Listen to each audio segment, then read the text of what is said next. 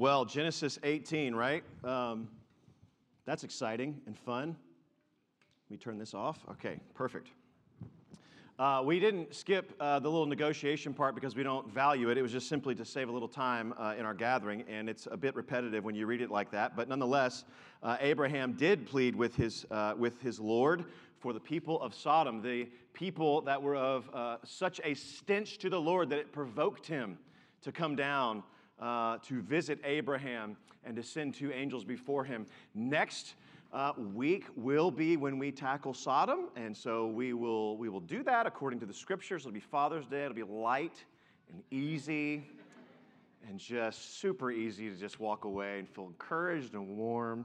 But before we get there, we have chapter 18 to work through. It's a bit of a transition chapter. If you remember 3 weeks ago, which I know we've all slept since then, but 3 weeks ago, we talked a lot about circumcision, right? And this mark of the covenant for Abraham's household. And there now we have in Genesis 18 this continuation really of what's going on. And that continuation is that the Lord would visit Abraham. What an amazing statement.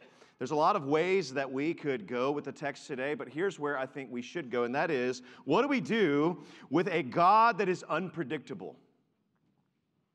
Better yet, what do you do with a God who doesn't do what you want him to do, when you want him to do it, according to the pace and the place and the people with which you want him to do it? The Abrahamic covenant, as you know, has really been the thing that has shaped our time the last few weeks.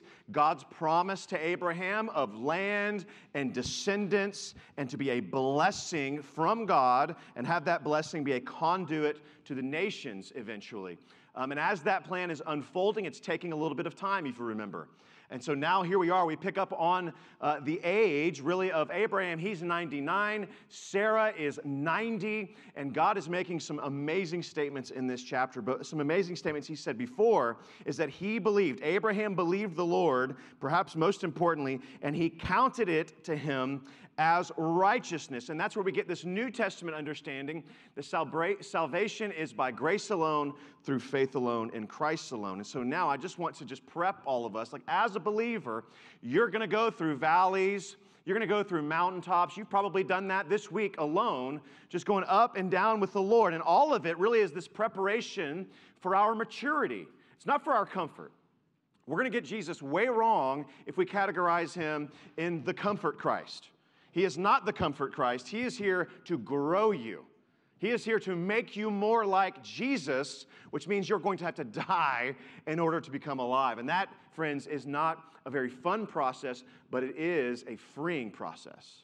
And so here we are, that same message being preached to us here out of Genesis 18. So here's what we see, right? We're going to break down three main things, three main movements in the text. And as we do that, I can't read them all again, but my hope is that we would discover one big takeaway from all three movements in the text. And so here's what I think the Lord is showing us, at least for this church today, as we think about our unpredictable God. What is he up to? What does he expect of us? And I think the first thing that I see in the text that's unexpected, that's expected of me as much as it was of Abraham, is this: to seek to show hospitality. That's our first big takeaway. And you really wouldn't make mention of this except for the details in the Bible. That Abraham was showing some unique hospitality here. And I want to just be clear. It is the Lord. Like, this is a theophany, meaning that it is an appearance of God in the Old Testament where God himself doesn't just send an angel. He himself is on the earth in some physical form, mysterious and unpredictable. And what does Abraham do to this mysterious and unpredictable? He knows who it is. At least he figures it out at some point. That it is the Lord. And for a long time I used to think, and maybe I still do, depends on the day, that this was the Trinity showing up, that it was Father, Son, and Spirit, and that these three visitors were somehow the embodiment of the Trinity. That's fine if you believe that. I think there's some textual evidence of that. I think the better textual evidence is that it is Yahweh and two angels. And so it's still collectively the Lord because he takes precedence here over the other two angels. You can get that from the next chapter where it says, and the two angels went on to Sodom. So you can see that there is an accompaniment here. But the Lord, nonetheless, appears to Abraham, and Abraham shows unique and significant hospitality. If you look at the details right in verse 2, he ran out to meet them. He bowed down to the Lord. In verse 3, he says, "Oh, don't pass by your servant here. If you will just wait just a moment, we'll wash your feet." He's going to serve the Lord. If you would just refresh yourself, there's refreshment here. He's going to bring a morsel there to help him alleviate any thirst that he may have had on his journey, to again be refreshed. Goes on to verse 6, Abraham went quickly. He's running out to them, and now he sees these unexpected visitors, this unpredictable God showing up at him. He quickly goes into the tent, and he says to Sarah, "Quick, make something good."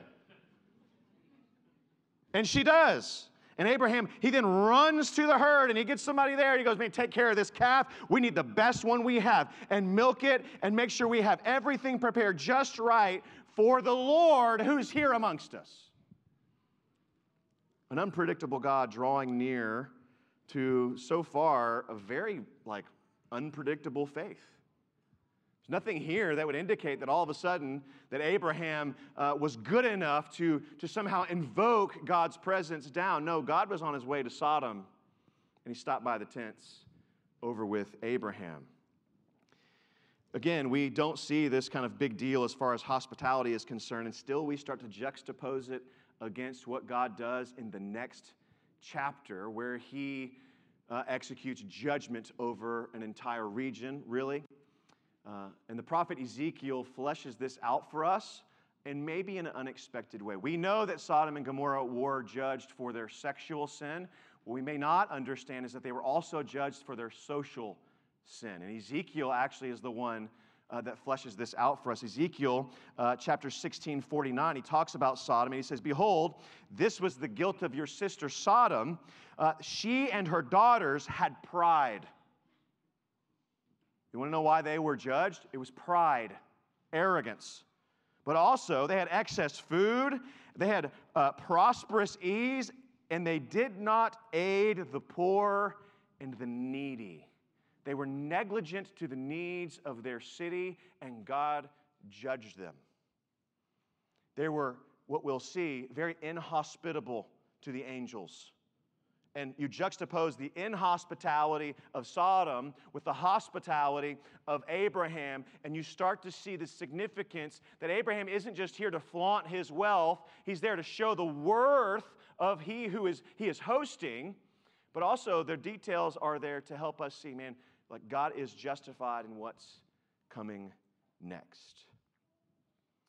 The New Testament is littered with us, or for this beautiful command to be hospitable, just as Abraham was. If we would seek the Lord and seek to be hospitable, we will see the New Testament say this over and over again, that if we are to be a New Testament people, an Old Testament people, a biblical people, we have to be a people that seek to show hospitality. I don't know what you use your house for, but if it's just for sanctuary, you're not using it right. Here's what the Bible says, right? Romans 12:13, when he talks about all these beautiful commands about letting love be genuine, Romans 12:13 says, "Contribute to the needs of the saints and seek to show hospitality." Don't just show hospitality when someone asks you to do it. Seek ways to show hospitality. In 1 Timothy 3, a quality of an elder is that they are hospitable. In 1 Peter 4:9, it says, "Show hospitality to one another without grumbling." That's maybe my favorite one. I don't know how you do hospitality, but oftentimes in my heart, which leaks into my home, I like to show hospitality with a little grumbling. And it's not good. It's not biblical.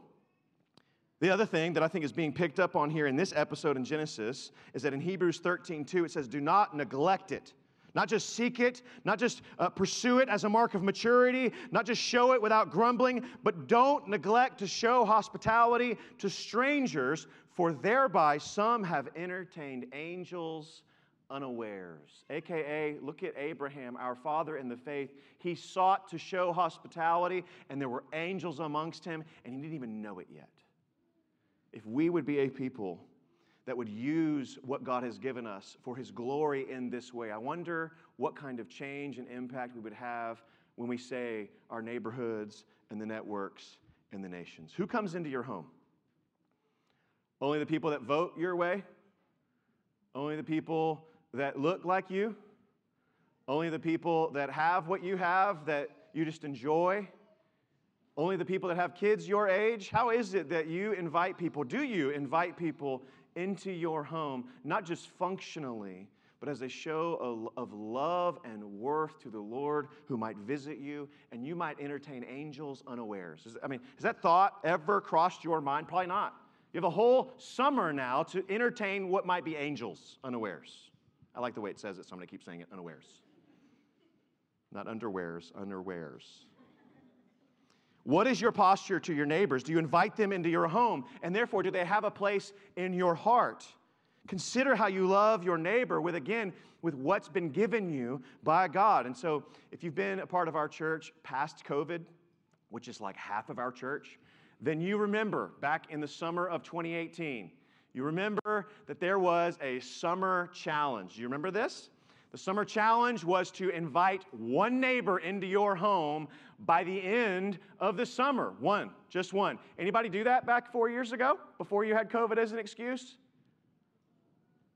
Yeah, all right, we got 1, 2.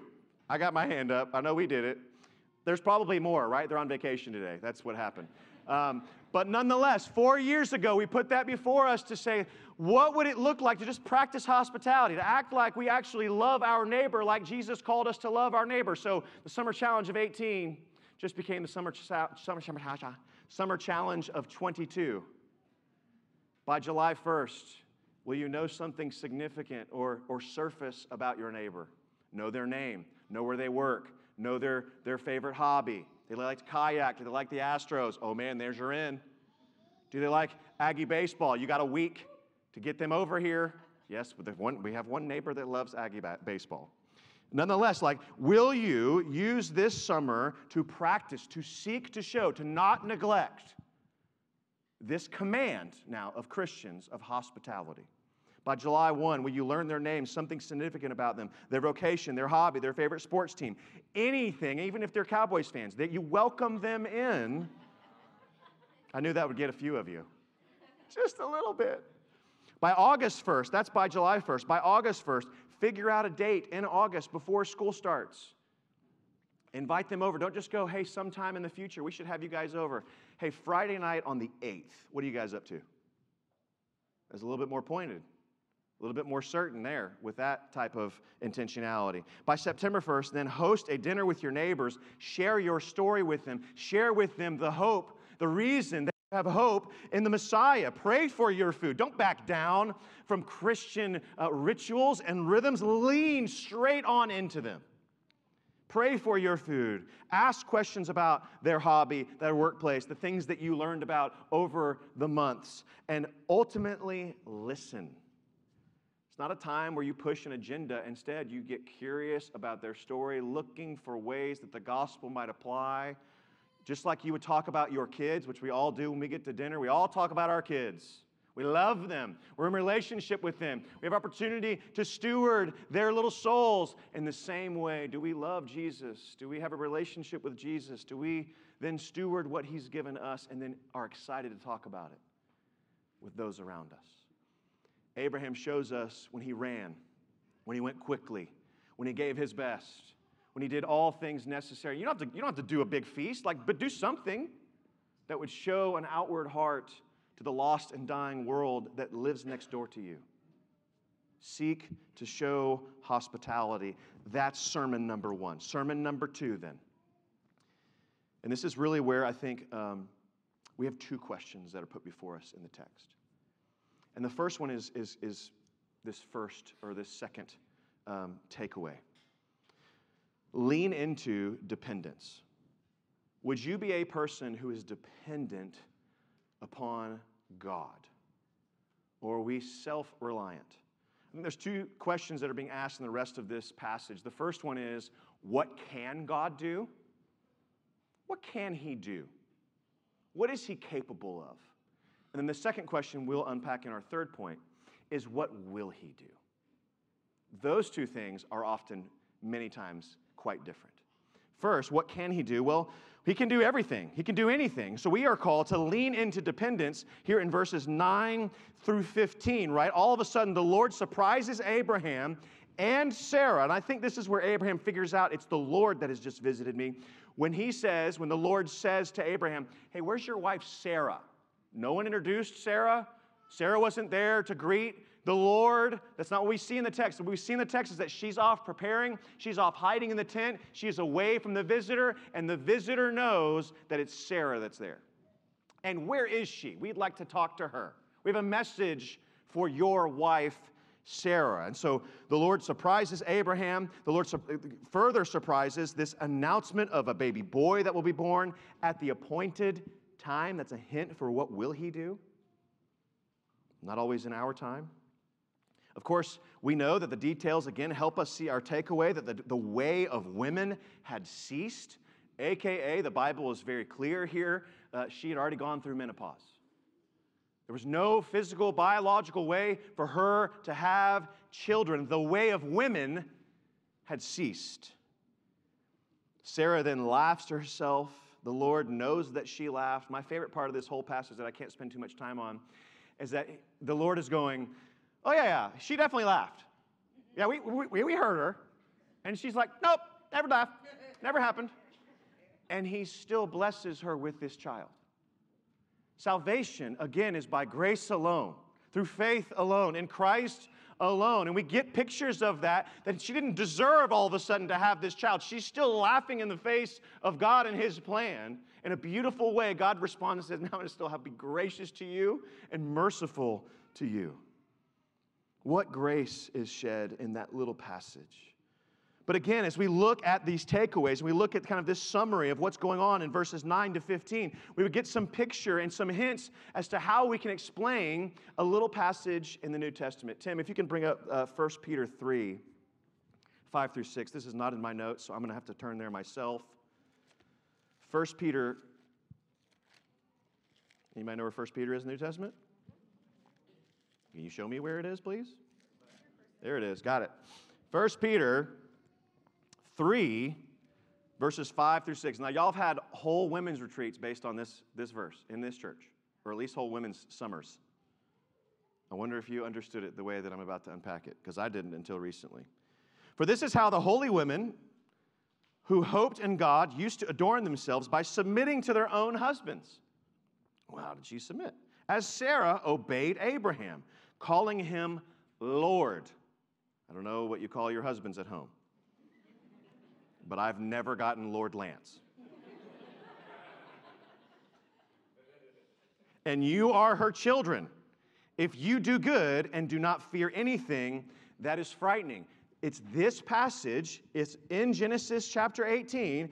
So Sarah laughed to herself, saying, after I am worn out and my Lord is old. This is the only time that she says, my Lord. And yet it is this point right here where it is used and is an example of how you should then submit and honor your husband, ladies. What's going on? How is what Sarah is doing in Genesis 18 a mark of obedience, a mark of submission, a mark of respect then of her husband, her Lord? Not the Lord, her Lord. Think with me. This is a promise given to Abraham. Then this is discussed in a way that Sarah overhears this crazy plan that she's now 90 years old. The way of women has ceased with her. And I don't know how your family started. Actually, I do. But if this promise is going to be fulfilled within a year, Sarah at the age of 90 and Abraham at the age of 99 are going to have to biblically know one another. Know one another? That was an act of submission and of great and deep faith on behalf of Sarah, to the point where she is trusting God's promise far beyond what she would ever hope or want in that point of her life. It's in that moment or moments, we don't know, there's no guarantee that they conceived on the first try, but they continued in obedience and in trusting of God's promise that at the appointed time, Isaac would be born. If that's going to happen, they have to be participants in God's crazy and unpredictable plan, as uncomfortable and as awkward as that may have been.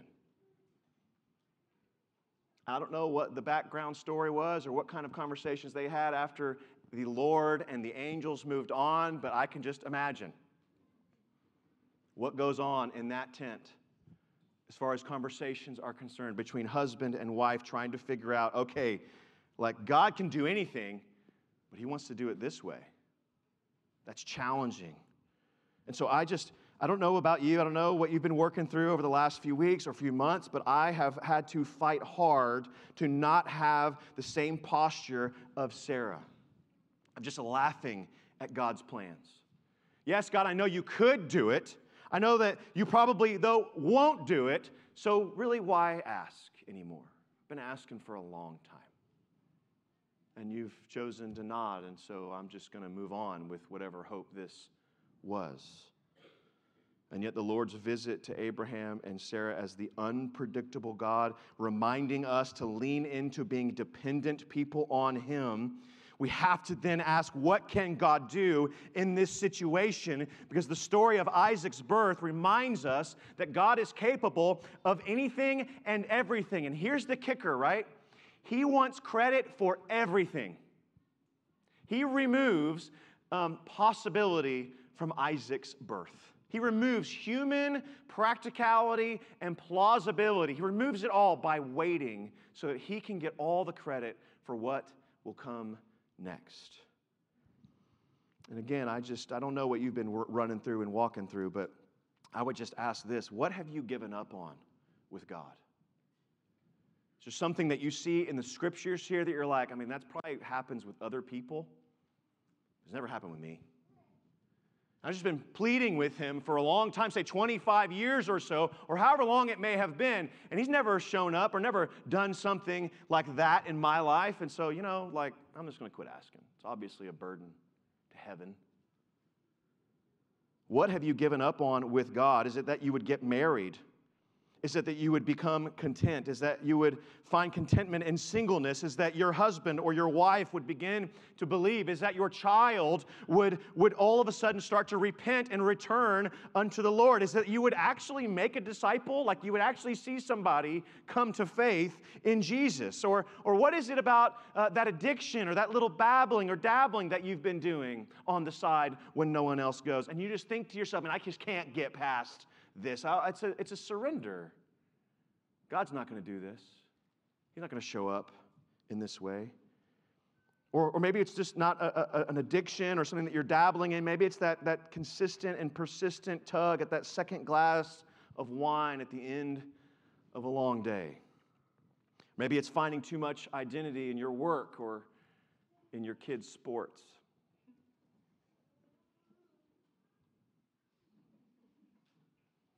No, is anything too hard for the Lord? That you might overcome these things by His power and His strength. Yet not I, but through Christ in me.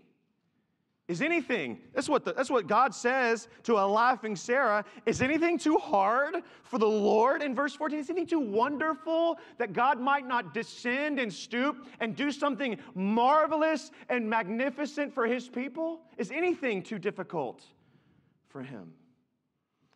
What have you chalked up as too difficult for the Lord? Maybe it's not something circumstantial. Maybe it's something in the Bible. The more I talk to non-believers, the more dinosaurs are apparently the big stumbling block.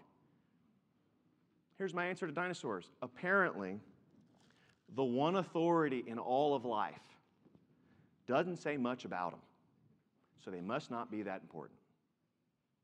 That is very empty for many of you. And yet there's a lot of comfort in just making His things the most important things and not making culture's things the most important things. That we would lean into the character and grace of God far beyond what a brontosaurus might do for our faith. I'm for real. Like, that's a thing. What about believing what the Bible actually says? Have you cut parts of your Bible out? The parts that are inconvenient for you, that tell you to seek to show hospitality to your neighbor, to love your neighbor beyond yourself, to die to self so that you can follow Christ. What about the snake thing, like talking to a woman? Are you good with that? Are you good with a snake crawling up a tree and talking to a woman in a garden long ago? Is that something you really believe? Or is that too hard for the Lord to do? Is it too hard to make the earth in 6 literal days? It's too hard to make the earth in a whole lot of millions of years? It's too hard for God to make a literal man and a literal woman in a garden long ago? Is it too hard? Where is it that we have cut God out? Is it too hard for there actually to be a Jonah and a Noah and a big fish and a big flood? Or how about the things not of the past, if we're questioning those? How about the things of the future? Is it too hard for God to resurrect your body from the grave? That you would have an ultimate hope in His renewal of all things? See, what don't you believe? Sarah is inviting us to no longer laugh at the miraculous work of our God, but to have a deep, resolute trust far beyond what we might be able to explain.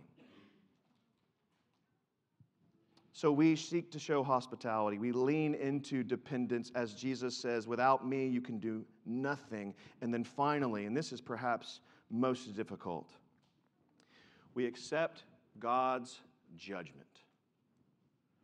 We accept God's judgment. More on this next week when we talk about Sodom and Gomorrah, but the text would seem to preview that they're headed into Sodom. The angels and the Lord are headed into Sodom, and the Lord basically says to Himself, why would I not tell Abraham what I'm about to go do?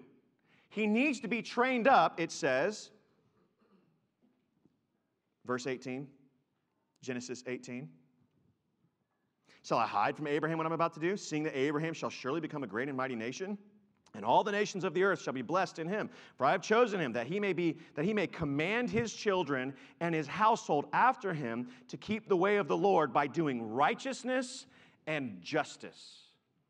God reveals His plan for Sodom to Abraham because He knows that he is the family discipler in his home.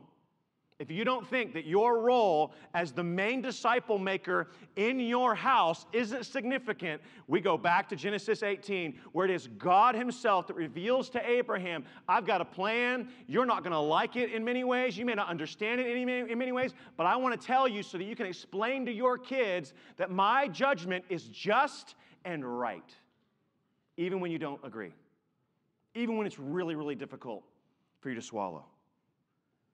The text tells us that the visitors set out for Sodom, but not before, again, God reveals His plan to destroy Sodom to Abraham. And Abraham then does righteousness and justice by praying and pleading to God for mercy. Oh Lord, if you would find 50 people in Sodom, would you spare them? 50? Yeah, got it. 45? 40. 30? 20? 10. And the whole time, God is listening to the prayers of His servant, answering the prayers of His servant, all the while knowing there aren't 10. And yet listening and responding as His servant pleads with Him that though He accepts God's judgment, there are still some difficulties around it, and he pleads with God for mercy. And he does so based off of one thing in verse 25. Abraham, I'm going to go back to 24, I'm sorry. Suppose there are 50 righteous within the city. Will you then sweep away the place and not spare it for 50 righteous people who are in it? Far be it from you, O Lord, to do such a thing, to put righteous to death with the wicked, so that the righteous fare as the wicked. Far be it from you. Shall not the judge of all the earth then do what is just? What is Abraham pleading with God to do? And based on what? It is based on the just and righteous character of his God. He knows his God really, really well to this point. And he says, you're the just judge of the earth. Don't wipe away the righteous with the unrighteous. And this is really difficult to take if we really start to think about it. We know this to be true. We know that God always does what is just, for to do otherwise would be a violation of his character. He is the just judge of the earth. And yet, the news feed begs to differ. Does it not? Thousands of people have died in Ukraine. Some might call them innocent. Or maybe you haven't followed the war in Ukraine. Surely you've heard of 19 children being killed in an elementary school in Uvalde some weeks ago with two adult teachers on top of that. Surely you would read that news and go, Lord, are you not the just judge of the earth? What is going on here when a good man dies and an evil man thrives? What is going on here when a faithful, beautiful family continues to struggle with infertility and yet an addict on the street gets pregnant by accident? What is up? I don't get it. I don't understand your judgment. I don't know. This is just somehow. See, as I talk to non-believers, this is the number one. This is the number one reason why Jesus isn't good enough for them. Because we have or we at least have let on that we have no good answers for the evil that takes place in the world. And I want to tell you, we have an absolutely beautiful answer. Every piece of theology, every piece of understanding about the character of God must run through the person of Jesus. And there is no greater injustice that has ever happened on the earth for any time other than Jesus to be sacrificed for your sin. So God apparently works through avenues that we don't quite understand, that an innocent, spotless lamb would be put to death for sinners. That's not just on behalf of Jesus. It is just if he's paying for something. And he did pay for something. He paid for you and your sin. He paid for me and my sin. When he hung on that cross, the justice of God was displayed when he paid for our sin with the beautiful sacrifice of his son. And so everything runs through that filter. So what's going on in the world? Why is it that seemingly innocent people die along with the wicked? Number one, there's no such thing as an innocent person except Jesus. He was the only one. He was the only one that was innocent. And so circumstantially, we start to just kind of what is going on in the world. And Isaiah would cry out to us. Isaiah 55, if you don't have this earmarked in your Bible, earmark it. When things don't make sense, when God himself dies on a cross, and that just doesn't make any sense to us, that the one who was innocent yet became sin for us, so that we might become the righteousness of God. Oh man, there's something far greater being displayed here than what we can understand with our feeble minds. Isaiah 55, 8-9 says this, "For my thoughts are not your thoughts, declares the Lord.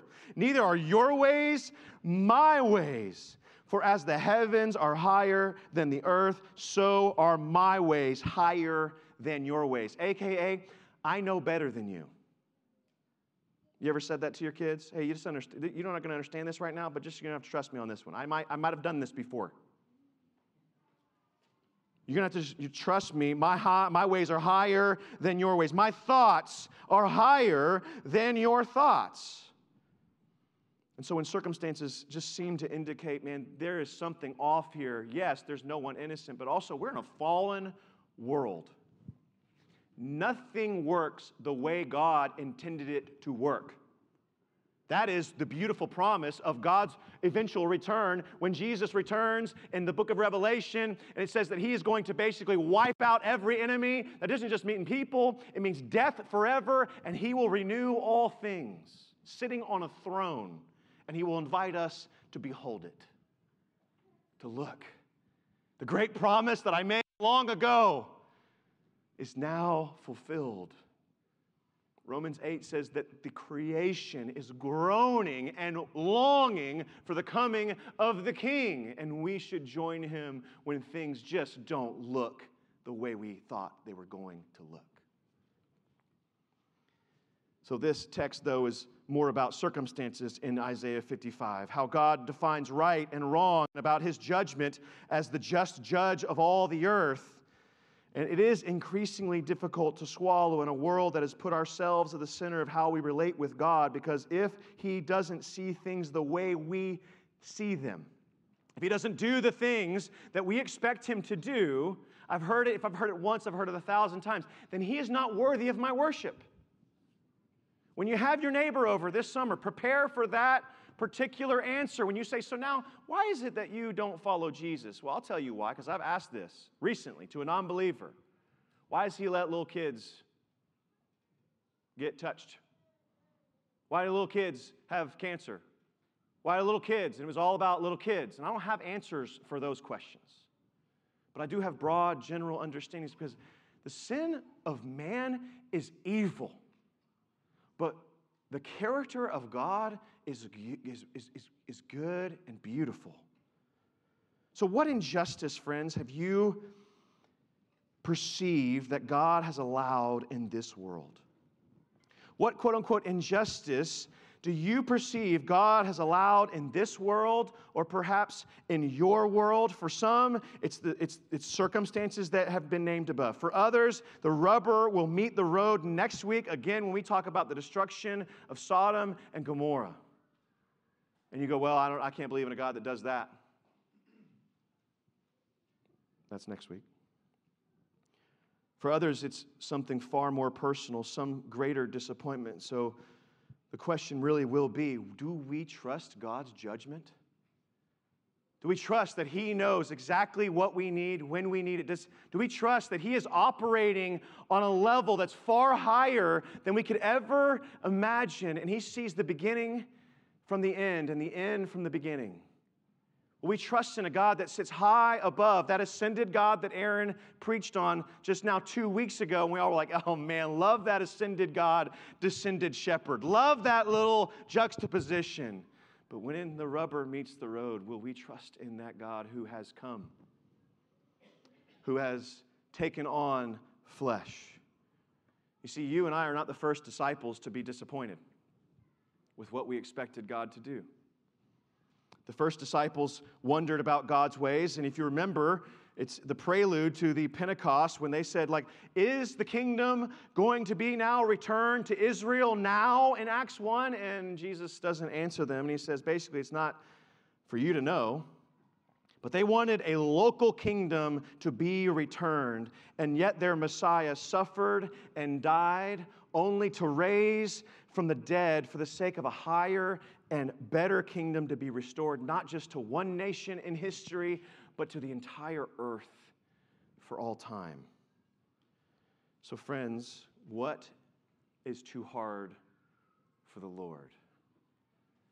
Cognitively, intellectually, we will say, well, nothing.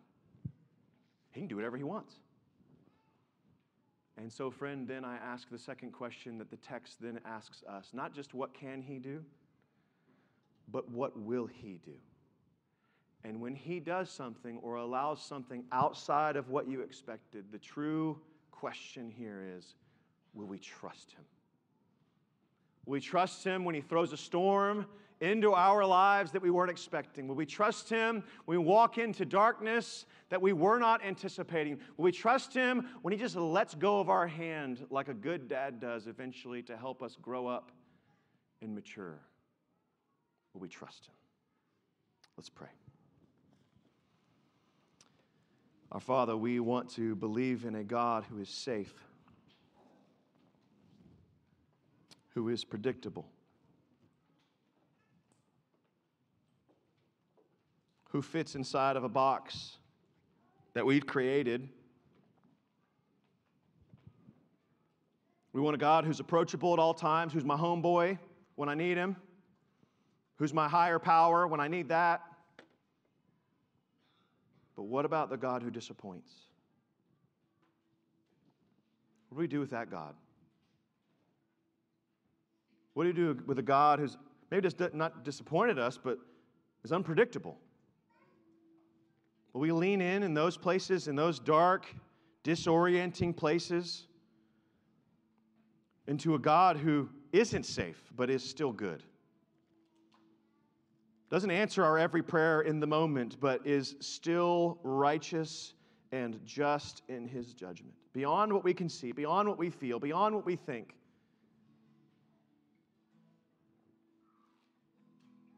So this is where the beauty and the power of Pentecost has to become real for us.